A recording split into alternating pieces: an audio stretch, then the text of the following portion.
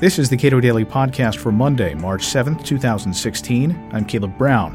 Donald Trump's foreign policy is all over the place. Cato Institute senior fellow Trevor Thrall says it's essentially impossible to get a clear sense of what a Trump administration would push with respect to trade, inclination to war, and maintaining positive relations with other countries.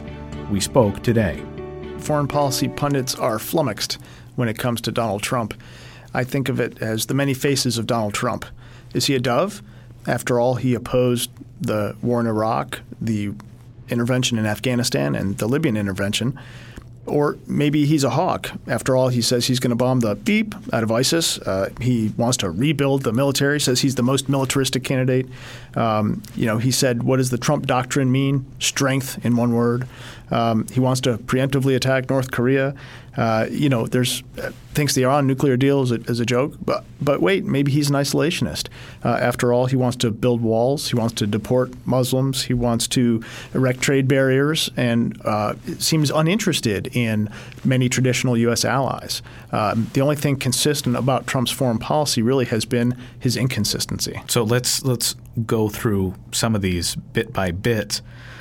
Trade is one of the best ways to make a friend, to turn an enemy into a friend. Cadillacsy, I believe, is the word for that. So where he's been apparently all over the place on trade, but seems consistently talking about tariffs and making it more difficult for certain less favorable governments to get their goods into the United States. Trump has a very strange notion of winning on trade.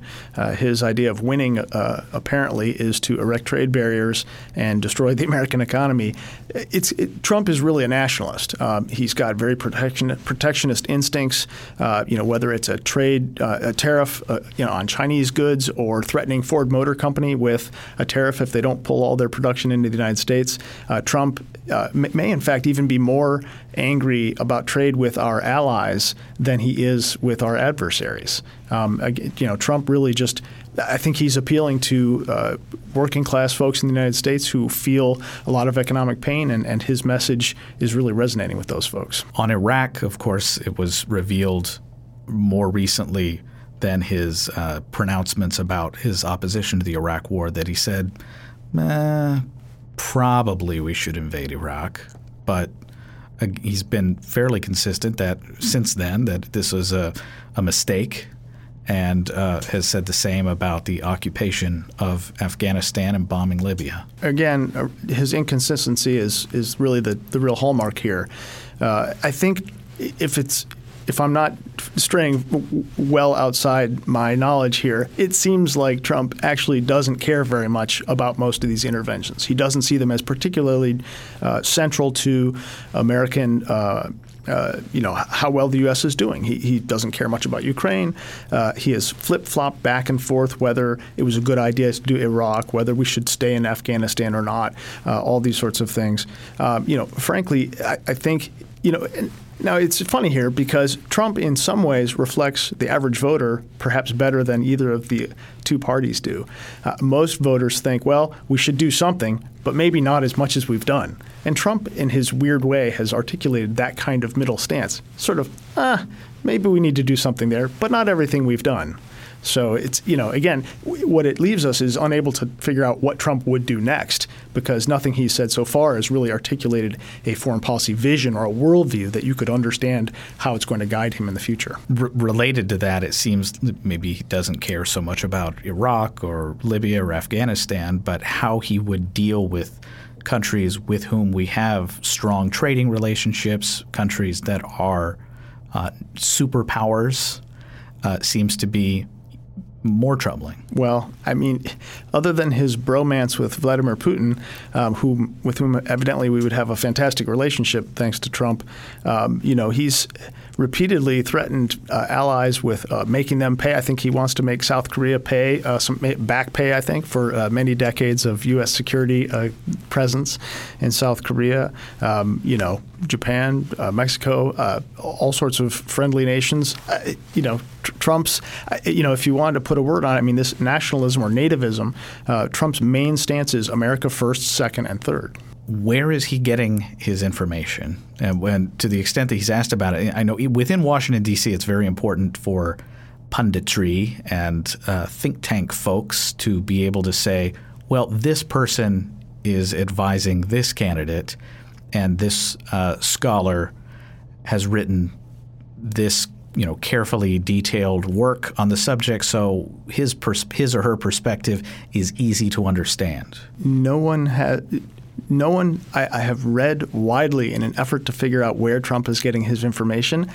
I have not identified a single think tank pundit, academic, or other knowledgeable person who has said, I'm working for Trump. I am helping him understand X, Y, or Z. Donald Trump has mentioned some names of people he knows, but hasn't said he has a team on foreign policy or trade or anything specific. It seems to me possible that he just doesn't have any of these people right now. The only name I can recall him mentioning is Carl Icahn on the subject of trade, who is, has run big companies as somebody who he would have, quote, watch over China. Yeah. I mean, what does that give you? I mean, this is not a person who is an expert in international trade. It's not that's not a very serious trade team. On foreign policy, he's mentioned former Ambassador John Bolton, but then he's mentioned a few other people who, when asked, said, no, I've never talked to him about national security policy. So, Lord only knows where he's getting his information. If anything, this campaign is not about policy, at least on the That's clear. On the Republican side. What does that tell us about the future foreign policy of somebody who's running essentially a non-campaign, or as a friend described it, a shock jock campaign? I think the danger here, to me,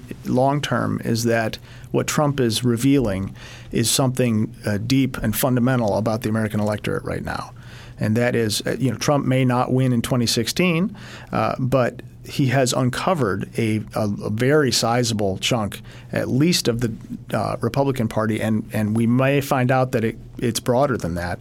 A large group of Americans who are quite nationalistic in their outlook, not particularly limited by the principles that we think of when we think of foreign policy approaches or even sort of the Constitution. I mean, you have a very large number of Americans who support Trump's proposals to build walls, deport Muslims, build databases, commit war crimes, and approve torture.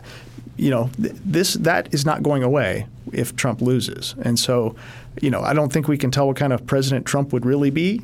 You don't get to just do whatever you want when you're president, no matter how crazy you are. But I think one thing we know is even if Trump doesn't get into the White House, we're going to be dealing with the repercussions of his campaign for a long time. Trevor Thrall is a senior fellow at the Cato Institute. Read more of his work at cato.org.